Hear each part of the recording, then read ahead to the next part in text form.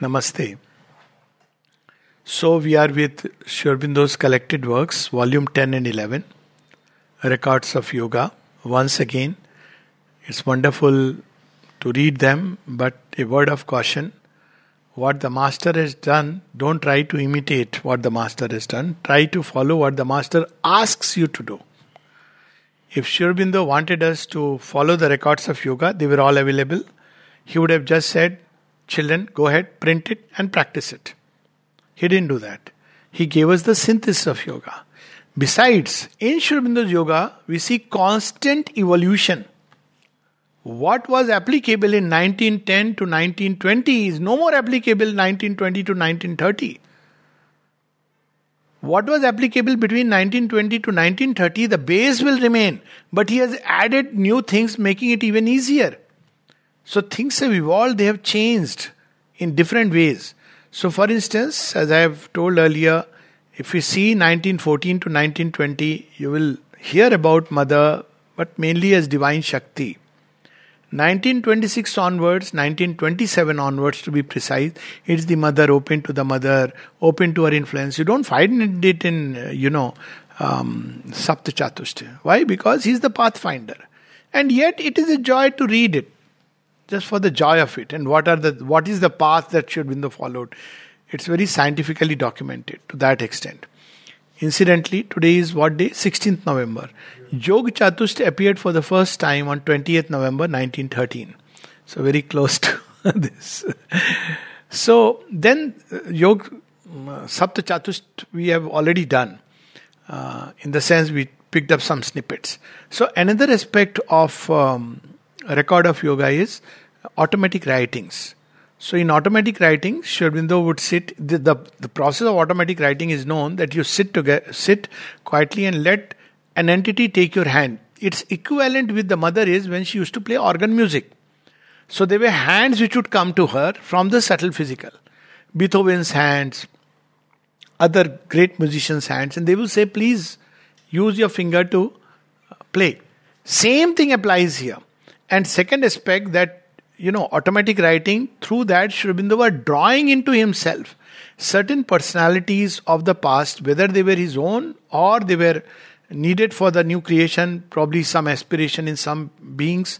That's how I look at it, because when the Mother describes in the agenda the personalities of Murat and many other past, those personalities in which she had worked in some way, they started coming to her in many, many ways. And she had to take them and integrate them. This is the story in Shiv Puran. This part of the yoga where you deal with the subconscious of earth. So I look at it, Sri Aurobindo was not amusing himself or others that, okay, we'll do automatic writing. Most people speak of automatic writing as it is done and the rest is, he said that it is not to be practiced. But there is a truth behind it. How and why it was done. So there are things in the earth atmosphere which he was absorbing within himself. He would not say that. But he has said that it took 10 years for us to wipe off the earth's past. And many things he was integrating within himself to give them a new dimension and new direction. So this is how we have to look at it. In Shiv Puran, the story goes that there is a cave where Shiva goes and meditates. But Parvati is not allowed. So one day, she says, why? I am your wife. Why don't you allow me to go there? He says, the time has not come. But tell me the secret. No, I can't tell you. Mata rusht ho jati hai. She doesn't like that. Shiva is not telling her the secret. So one day on her own she ventures into that cave. And there she sees so many skulls which suddenly come alive.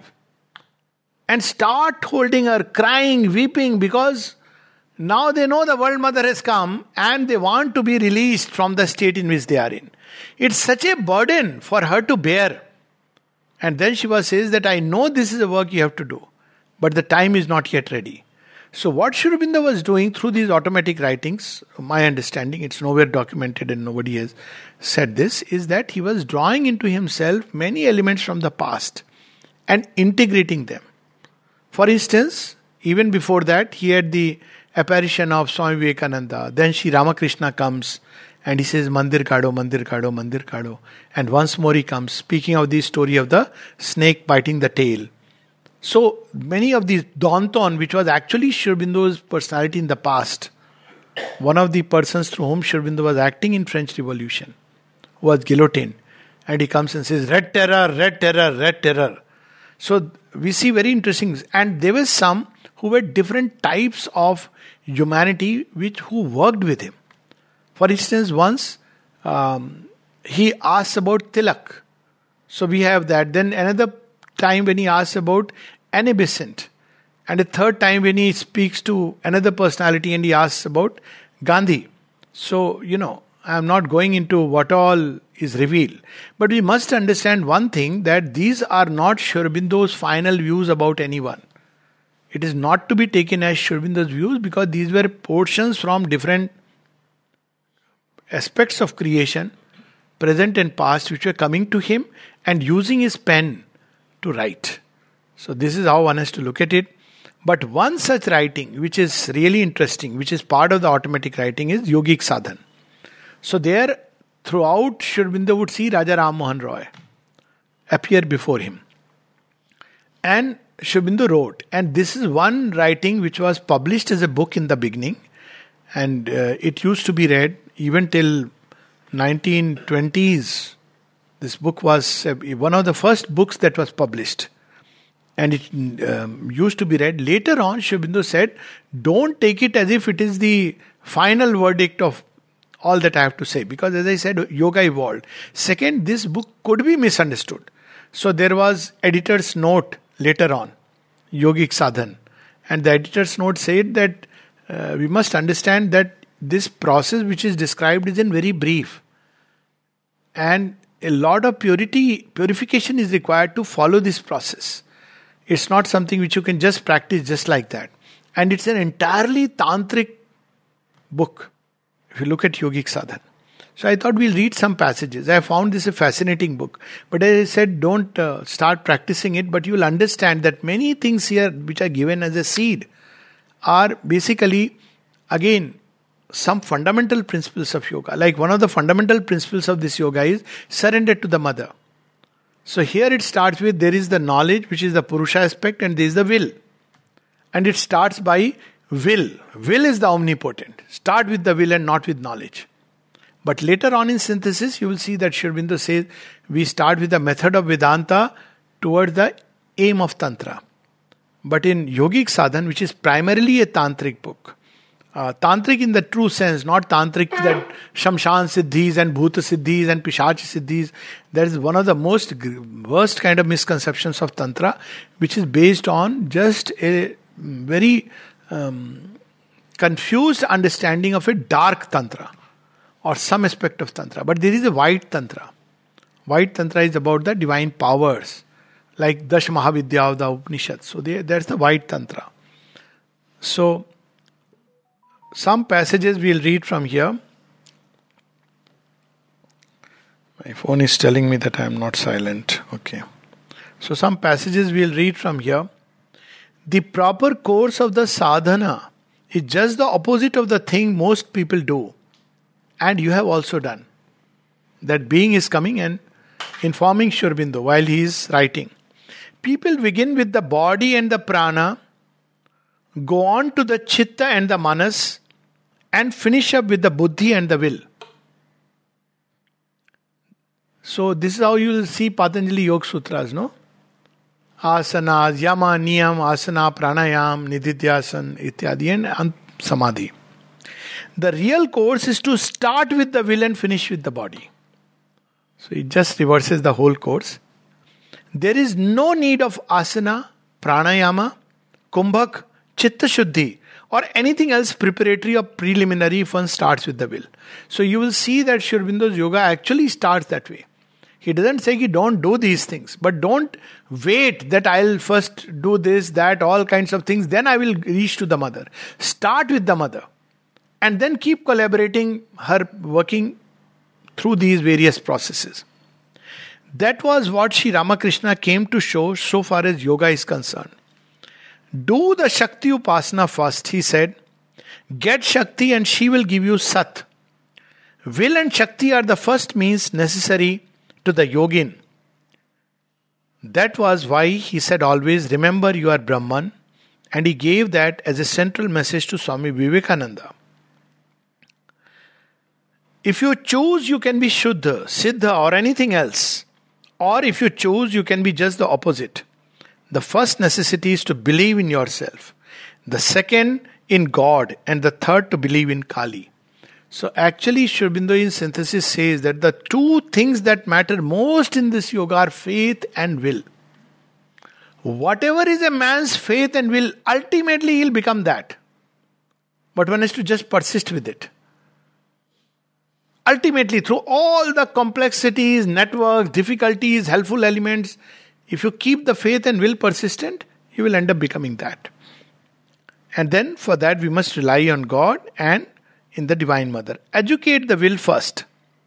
Through the will, educate the jnanam. Through the jnanam, purify the chit, control the prana, and calm the manas. That is the real yoga, the Mahapanth. That is the true and only Tantra. The Vedanta starts with Buddhi, the Tantra with Shakti. And then I'll just read a few passages. It's too powerful. You see, this also we see. The question is how to start. The Shakti is in you.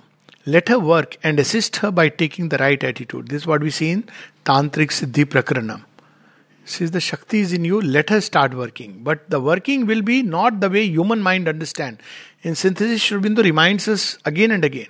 When the Divine Mother works, it's not the way human mind understands. That's why for a long time, the Divine does not accept right away. There is a time when you are asking, but the Divine is watching.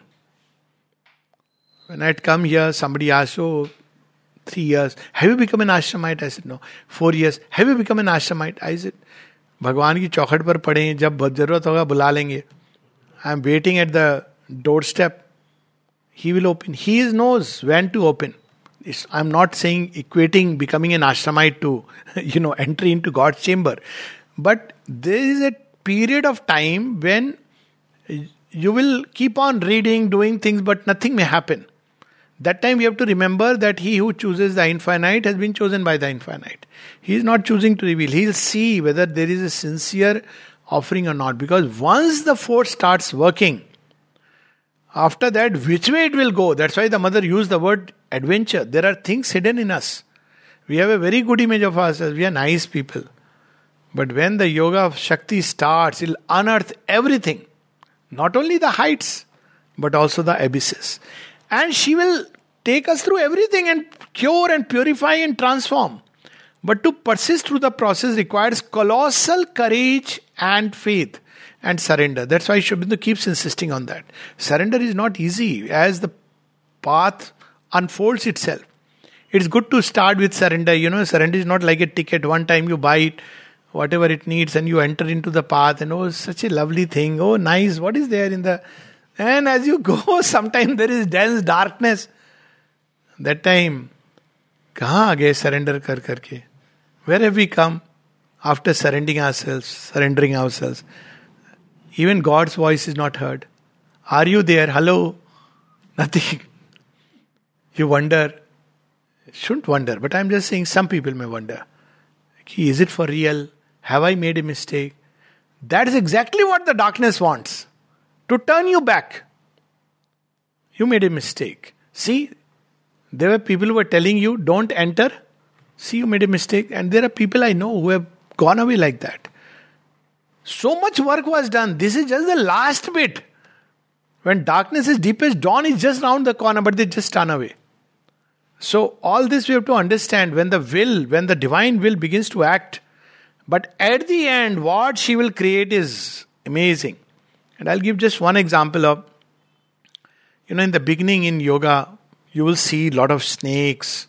You will see a lot of sievages. First the snakes, bhankar. Then you will see sewers flowing, dirty things and all. You see, ye kya hai? Yoga means I want to see God. What is all this? So you'll say, before you call God, let me clear the passage. And after some time, you will see that the snakes have vanished. And you will see that in place of sewers, there are nice gardens which have appeared. Actually, you will see it.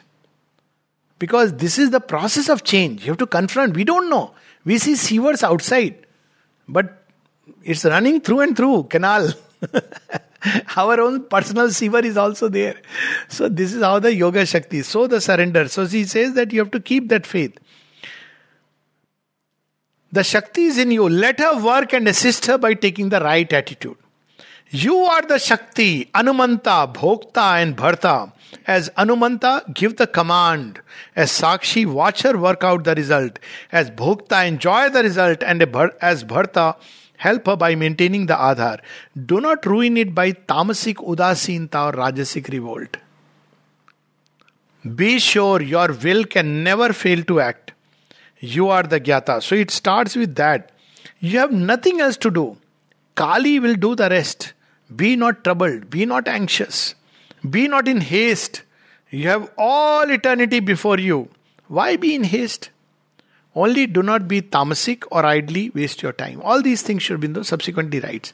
Ideal attitude towards time is you must want it here and now. At the same time, you must know that if you have to wait till eternity, you are ready to wait for the yoga. So this continues and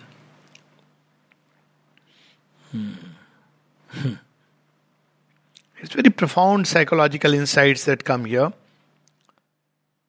Okay. Do not be discouraged by any failure or delay. It is purely a question of force and purity of the will. By purity I mean freedom from desire. That's purity. Purity is not acting according to social conventions of purity. Social conventions of purity means continue to lead a life of desire but within certain limits. Fulfill all your function. If you are an honest taxpayer, you are morally a pure person. Of course you should pay taxes. That's different because you need it for a different reason. But don't confuse it with moral purity. Somebody even asked Sri Aurobindo a question like, is it okay to have physical relation with your wife? He said it's all the same. Whether you have it with your wife or somebody else, the excitement that follows is going to lead to a downfall. So it is, but morally it is different. To have physical relation with your wife is morally justified. But to have it with somebody else, it's immoral.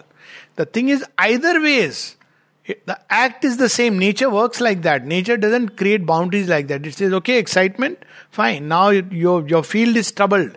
So what will happen is your field of nature is troubled. So that is the time all the forces are waiting. We want the trouble. When there is confusion and storm, you don't know what's coming into your house if the door is open. That's what happens. It has nothing to do with husband, wife, and you will see very often this my understanding as an aside, many husband-wife relations, the constant fights, bitterness and breakup is because of this. When the physical relation becomes, and nature's mechanism that it tries to, space it out. But people who are too much, into desired self, they cannot, accept it. But if they would learn, and that's why this used to be a dictum in olden times, thode din alag raho, it increases love. The reasons are this, because, it opens doors to forces which are, people knew this instinctively. It opens doors to forces. And then there is all these forces will come in and disturb. So there is a whole psychology behind it. So if we look at only moral purity, then yoga is a far cry. It's far more exacting. When we take to yoga, it goes beyond morality. It doesn't make us immoral. But that is a much greater truth. And that also he'll reveal to us. Okay, then there is another passage.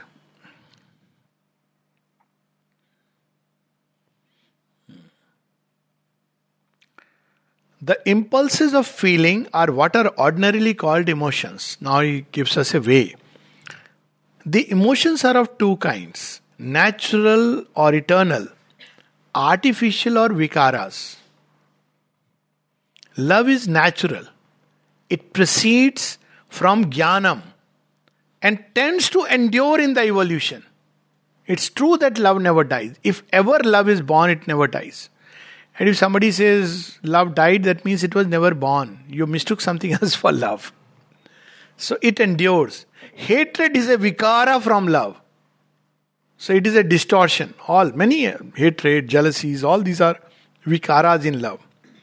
A distortion or reaction caused by ajnanam. So courage is eternal, fear is vikara, compassion is eternal, grina or weak pity, repulsion, disgust, etc. are vikaras.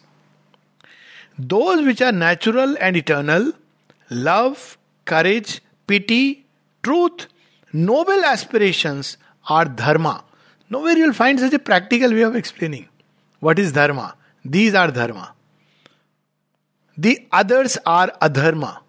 Imagine if you look at it, most of humanity is living in that state. Hatred is natural, repulsion is natural, all kinds of reactions are natural. We call them natural.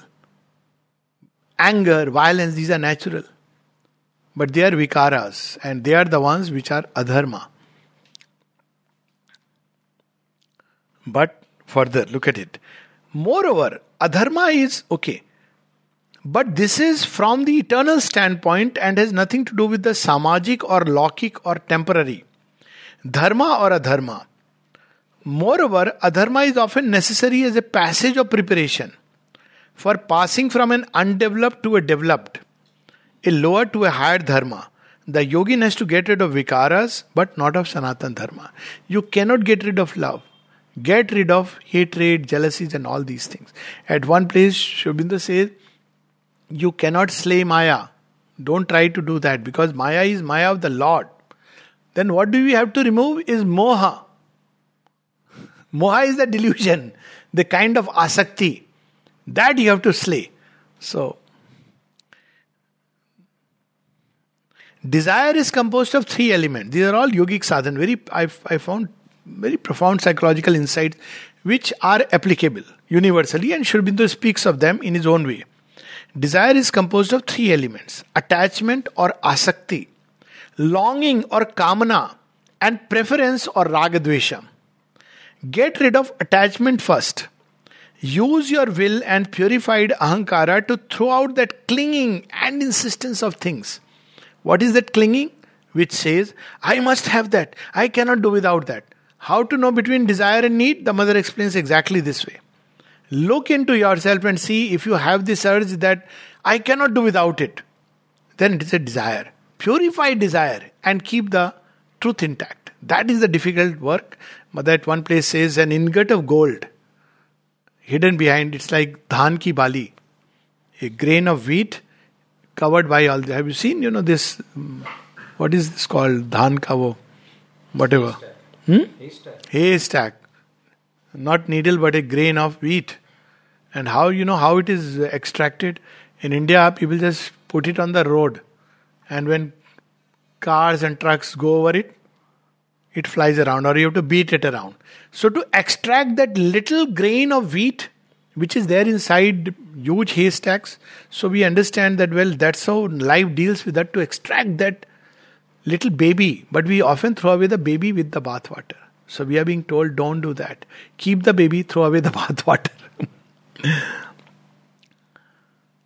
I must have that. I cannot do without that. And returns on the idea of it, even when it is persistently denied. That's how you see. Evil is born, forcing oneself, etc. When the emotions are quiet, this asakti will of itself die away. But for a time, it will rage a great deal and try to get the emotions active again. Apply the will steadily and patiently. And do not get disturbed by failure. For desire is a terrible thing. As difficult to get rid of as a leech. I don't know if somebody has ever experienced leech. You have to leave some blood, then only it will go.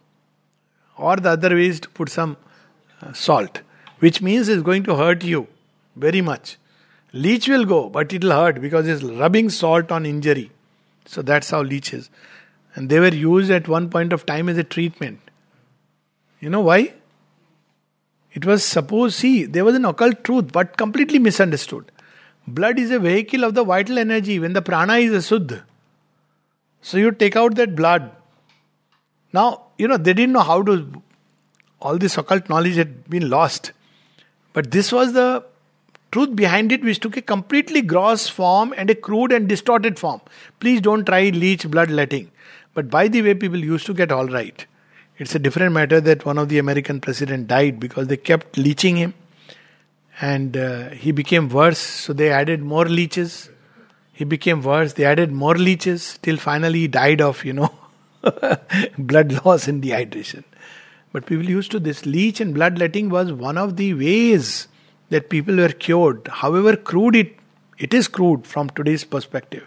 But how they were cured? Because certain elements which flow in the blood, they were being taken out. Please don't quote me as a doctor, okay? I am not advocating leech bloodletting. Right. So, it is indeed the daughter of the horse leech crying, "Give, give." Do not violently silence the cry. So, such a beautiful... No, I will not give in to desire. Desire will say, good. Now it will use that force and come back to you redoubled. So, what is to be done? Do not violently silence the cry. Ignore it. And use your will to get rid of the clamorer. When asakti becomes weak, kamna loses 9/10 of its force and you can easily throw it off. Still, for some time, out of sheer habit, the longing for certain things will come. Not in the heart of buddhi, but in the prana. So you see that even when from thought things have passed away, from the heart they have passed away, they cling to the body and tend to return, and the lower prana. Only if asakti is gone, the refusal of the thing craved will not leave behind it a permanent grief or continual hunger.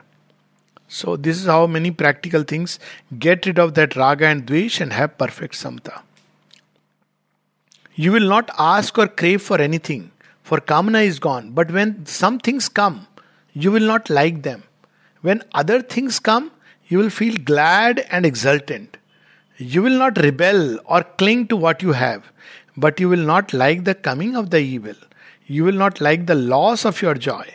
Even though you say, very good, and submit, get rid of that raga and dvesh. So one is that I want things, now that is gone. The second aspect is things that you don't want, they come in life. How do you deal with that? The yogin will not, oh my God, why has God done this to me? Complaint. And there also he will submit. He will not react the way ordinary person reacts. See, this is the difference. The life of a yogin and the ordinary life, they move on the same experiences. Landscapes are not different from the beginning.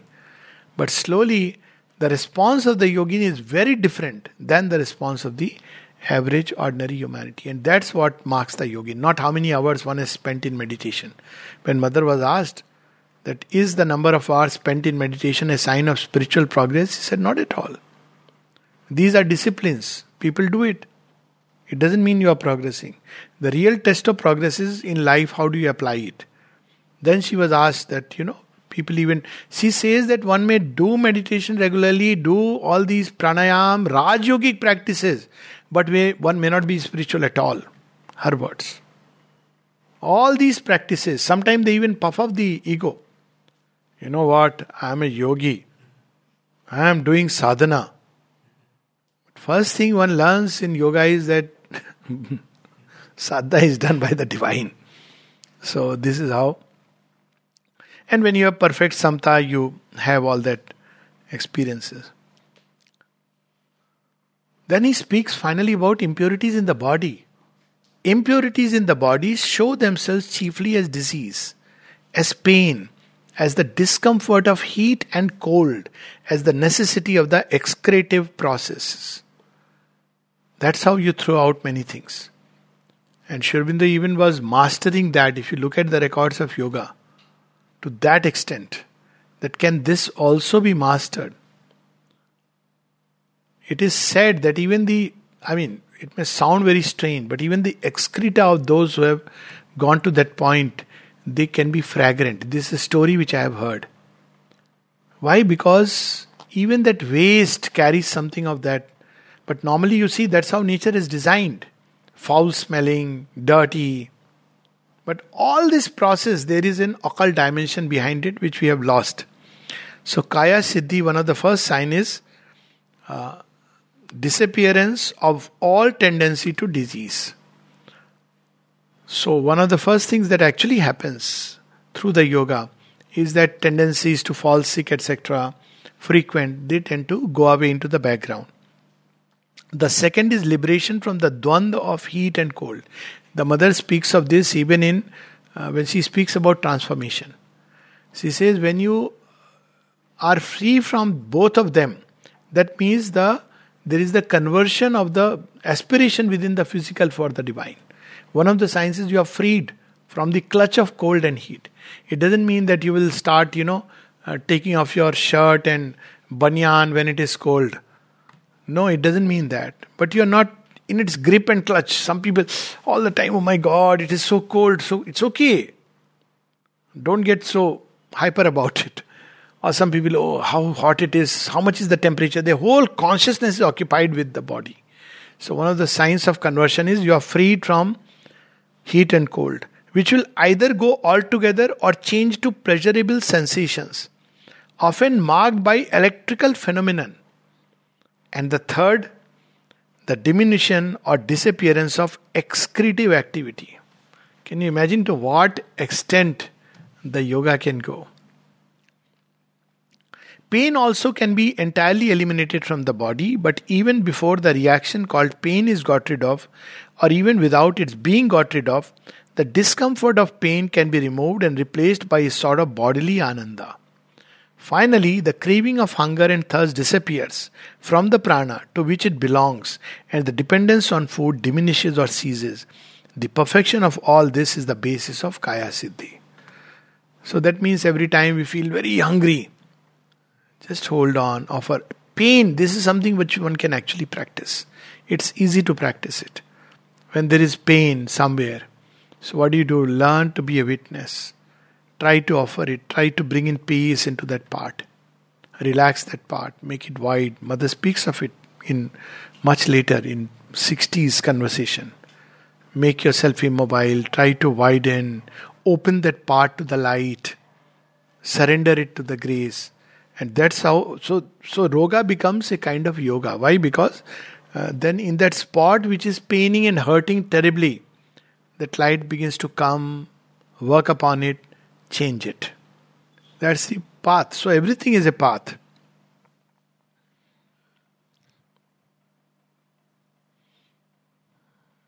So in conclusion, in this book, this is a whole book, big book, but I'm just picked up some passages.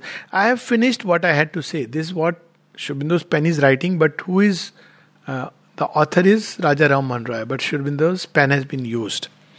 I will only add a word in conclusion. You must not think that what I have given you is all the knowledge you need about yourself or about the yoga. On the contrary, these are only certain indications necessary at a particular stage. They are chiefly important for purification, which is the first part of the yoga. After the Shuddhi is complete, one has to perfect the Mukti to get liberation. A thing easy after Shuddhi, impossible before it. So you see in synthesis, Sri Aurobindo speaks of Shuddhi, Mukti, Siddhi, Bhukti, the divine enjoyment. By Mukti, I do not mean lay, which is a thing not to be pursued or desired, but waited for whenever God wills, but liberation from ignorance, ahankar, and all dualities. With the progress of the purification, there will be a natural tendency towards liberation, and the further stages of yoga, bhukti and siddhi, liberated enjoyment and perfection. As you go forward, you'll have to change your attitude, not radically, but in certain important points. So this, all that he says, and at the end, something very interesting which I found. Vairagya is to me merely a temporary state of mind which God uses to enforce rejection of that to which the old sanskaras cling too obstinately, and to be unseated from it by mere abhyas. This is exactly what Sri Aurobindo speaks of. In fact, the mother goes one step further. She was asked about renunciation. She said, in our yoga we don't talk of renunciation. Because if you still feel the need to renounce something, that means you are really not asking for that. And Sri Aurobindo puts it in synthesis that sacrifice is not self-mortification. Sacrifice is a joyous thing. Then it carries a meaning. Not like, I have come to God. There are people, sometimes they say that. I have heard it, even in the ashram context. Oh, I left all this thing and I came here. You didn't do a favor to God. He did a favor to you by helping you to leave certain things which will help you to come here. But there is this idea of, oh, I have renounced, I have given, I have sacrificed. So, he reminds us, attachment to Vairagya is as harmful as attachment to Lobha itself. And Mother says these two extremes, the ascetic's refusal where he would mortify himself, and the indulgent man, they are at the same level. You know, that story of the Naga sannyasi who would keep, a patta, leaf below his feet. There are some sadhus who are like that. He came to give a talk in Sri Aurobindo Ashram, Delhi. I don't know who invited and why they invited, that itself, I don't know. But after hearing him talk about detachment, Surendranath Johar made a very interesting remark. He said, everything is fine, but you seem to be too attached to your detachment. So this is where we have to understand that it's not an end. Again, if you think with the Buddhists that all life is a misery and extinction of some kind, the highest good, or if you think with the Mayavadin that we came into this world with no other object but to get out of it again as soon as possible, like the famous general whose greatest military exploit was to march up a hill in order to march back again. You had better pass me by. I am a tantric. Then you don't talk about me if that's your approach to life. I regard the world as born of Ananda. Exactly, what Sri Aurobindo would later on remind us. I am a tantric. I regard the world as born of Ananda and living by Ananda. Bliss is the secret stuff of all that lives. Sri Aurobindo's line. Bliss is the root of creation. Bliss is the final thing of creation. So, sir, what about suffering, pain? Pleasure and pain are incidents in the varied plot of the great drama of life. They will come in between and go away. They are not the beginning nor the end of creation. See, the beginning is bliss, unconscious bliss. Look at all the mountains, earth, stars. You can still connect with the joy which is concealed behind inanimate matter. The beginning is bliss. Look at the flowing rivers, especially before man has come, the wild forest, everything. There is joy. Even now, even when you watch from a distance, National Geographic and all these things, it's amazing the kind of joy people feel. That's why people need to retire into the forest. Pain comes with life as it evolves into higher animals. Suffering comes with the coming of mind. What does the mind do? It multiplies the pain 10 times. You have a hurt. Now it says, why God gave me this hurt now? Poor God. Or why this person hurt me? What will happen to it? When it will heal? Otherwise the hurt would have just gone away in a short period of time. But the mind, by all these things, fear, it tends to magnify it 10 times. But the mind can equally, do the opposite. That it's okay, it will be all right. So this is how it's born from Ananda. Wheeling from Ananda to Ananda. Ananda and Shakti, these are the two real terms of existence. Sorrow and weakness are vikaras born of Ajnanam. And actually, if you keep love, remove these vikaras, it's bliss. Where is the problem? If you keep courage and don't have fear, death may happen, this may happen. You enjoy, even the great war becomes holiday of a fight. Of the forgetfulness of the high and true self. And then he gives the example of Shri Krishna himself. In this whole thing he ends like this. But the action he holds up as an example, Shri Krishna, is the action of the great gods. Even as Goethe speaks of the action of the great natural forces, disinterested, unwearying, self-poised in bliss, not inert with the tamas, not fretful with the rajas, not limited even by the sattvic ahankara, action made one in difference with the Purushottama. See, this is what we have lost completely. When I look at our Purvaj in Pandavas, you can see them. They were not afraid of action. I mean, action which may sound to our modern mentality even, Arey, what are they doing? They were not afraid of it. You see, that story I often quote when Bhima is asked, why did you kill 100 children of Gandhari? You should have left one, morally, socially. Bhim says, if there were 200, I would have killed all of them. Now, this is not ego. This is the natural impulsion, like mighty nature moves against injustice, then it doesn't care. 100, 200, 1,000. It is Kali's force which is working. It doesn't care that, okay, one I will leave. Evil is evil, it destroys. That's the kind of might our Purvaj had in them. Now we have all this, Victorian morality, pseudo, put up a show, hypocrisy behind. All this is the, result of our modern age. But when you go back into India's past, that's why it's very difficult to understand India with the lens of modern humanity. So, he says, not limited even by the Sattvic Ahankar. My being in his being, my Shakti only a particular action of his infinite Shakti of Kali. I am not ignorant, I am not bound, I am not sorrowful. I only play at being ignorant. I only pretend to be bound. Like an actor or like an audience, I only take the rasa of sorrow. Beautiful. I can throw it off when I please. It actually happens. If you experience life, it actually happens. You are crying like anything. Have you noticed? And something pleasant happens or somebody says something. Suddenly your mood changes. If the person is present, you will not. Because you don't want to present that, you have changed. But there is another aspect which is going on behind. Like a joy. And then when the person is not there, that joy emerges, or in another moment something else emerges. But we call back the sorrow because we want to have the rasa of sorrow fully. It gives a great joy to know, you see, how much I am pained. How bad this world is. Horrible. There is a great joy in believing that you are somebody so great, because that way you become so important to yourself. So these are the things. This is the great mystery of existence, the Uttamam Rahasyam, God's great, wonderful and blissful secret. A secret logic rejects, but knowledge grasps at.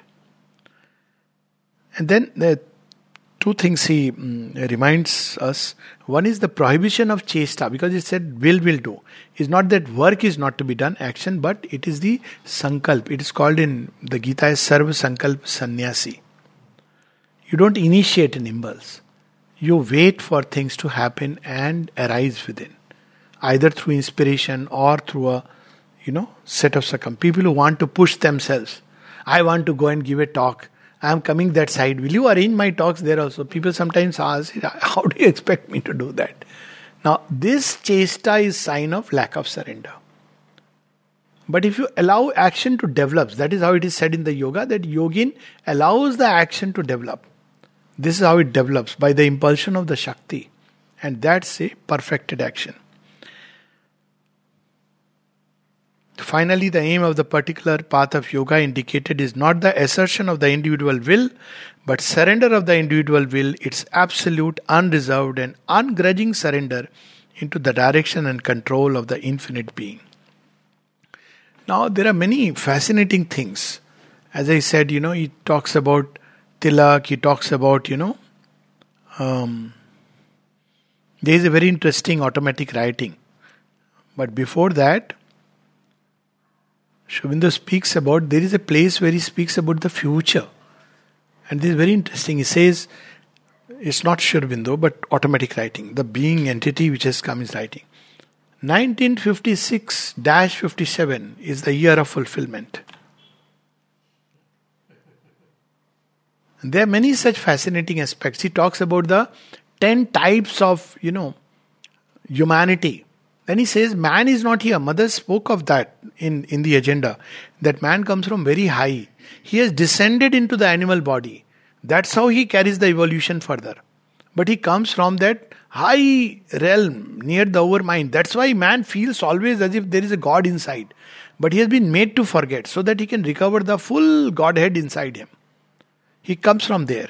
When he saw the different bodies ready, then in the animal body, and that first body of man, Man already exists, but as a god or demigod in the Bhuvar Lok of Bhu, not as man upon earth.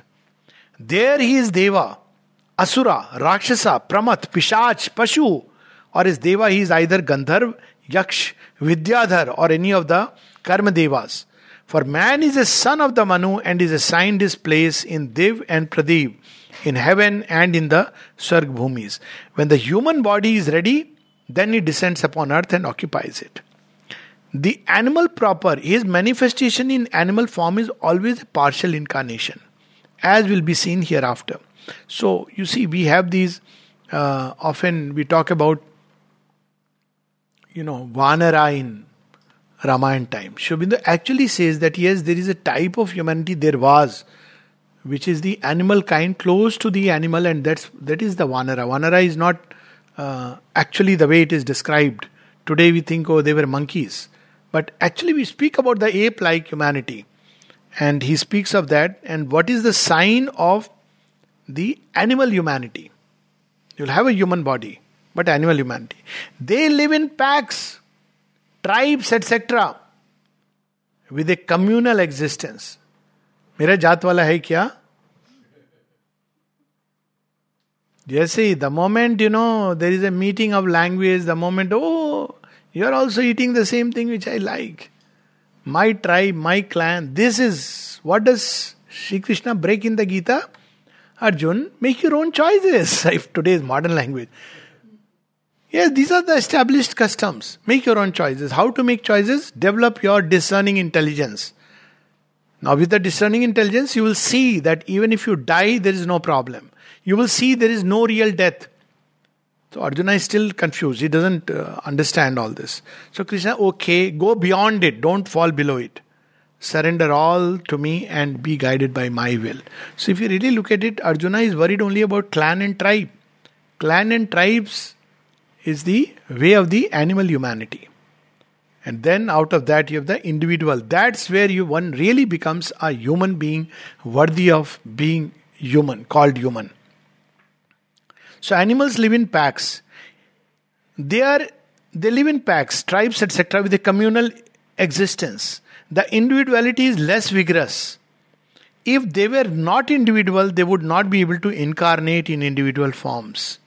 The body is only the physical type of the soul. The soul, if it were only a communal soul, would manifest in some complex body, of which the conglomeration of the different parts would be the soul unity. Soul unity. So in animals, you don't have individual souls. You have the soul of the species. That's what it means. And in early humanity, which is more close to the tribe, it is like that. It's a communal soul. There is another very interesting automatic writing in 1920. Again, Sri Aurobindo did not encourage it, he discouraged it. And he said mixed elements can come from the subliminal, from the subconscious, from all around. But there's some very interesting piece of writing. One of them is 1920, one of the guests of the future. Somebody has come from the future. At one place he says, Mars, which was the previous stage of evolution, theater of evolution, now it is Earth. But a cycle of evolution took place on Mars. Probably that's why we are so attracted. And we want to know. And possibly now people know there is water. See, why we are attracted? Because in some way past, who knows which Chatur Yogas, the whole theater was on Mars. Then God said, let's shift the scene. Let's come to Earth. And if He wants, He can shift it further. So, but for the moment it is Earth. So we don't know, the divine has ways and means. Like whole cities, when after 300 years they become uninhabitable, as Sri Aurobindo has said, and they need to be rebuilt. So, one of the guests of the future, millions of men are waiting for the day that comes, but it comes not till the light has descended. And who shall make the light descend? Half lights will not do. They prepare and pass and fade. So there are millions of people. Mother says there are souls which are waiting to be born. They have already gone into the future. And they are waiting. Some of them are hanging around in the service tree for young couples to come and say, we want a baby. Even without their saying, They come. This is not an advice, but just statement of fact. Mother has confirmed this. So just a statement of. But be careful. These are going to be massive barrier breaker. They are not going to listen to you. You want a goody child who will listen to Mata Pita ke charan chhuo, vandana karo, obey them. Then don't try this. They will come and change you. Dad, don't tell lies. Mama, this is not the way to live. Don't scold me. If you deal with me like this, I'll go back to my home. Be careful. Huh? So, cautionary note. So, there are millions of men waiting to enter into the present when the time is right. There is a note on Tilak. He is, I believe, in the intermediate plane. He had a strong will to live because he felt that his work was not finished. And when a man passes from the body with that feeling strong upon him, his personality is for a time turned toward the field of his human actions. Only a time is needed to bridge over the transition from one consciousness to another. When that is done, he will act for a time on the intermediate plane, probably until he is satisfied that the idea governing him is in good train towards success, or until he has worked out the force of the attacking idea in his own consciousness. Just imagine that, he continues to work. We don't understand these things, that they don't vanish. If the work is unfinished, they continue to work upon the earth plane. Sri Ramakrishna said, for the next 300 years I am going to be there for all my, disciples. So these are some of the secrets. And we'll close with this. Again, continuing with Tilak. His psychic personality is composed of two parts. A higher soul, which is the real man. A strong and brilliant soul of a great flight. And another, which is the personality he works out in a certain round of lives and which gives the outward type of his human character and action. All of us have these two. All developed humanity. And there is a deeper inner person which the world does not see. And the other which is put forward for the sake of necessities of the kind of work or the kind of truth you are born to manifest in a particular lifetime. And then in another life. But the inner person is the real person. And if you know it, then one has realized the psychic being. Otherwise one doesn't know it. He is one of those who helping to the higher race, but has chosen to take on himself the burden of the lower for the help of the world action. So he is one of those who belong to the higher race. So this is one of the greatest tribute that,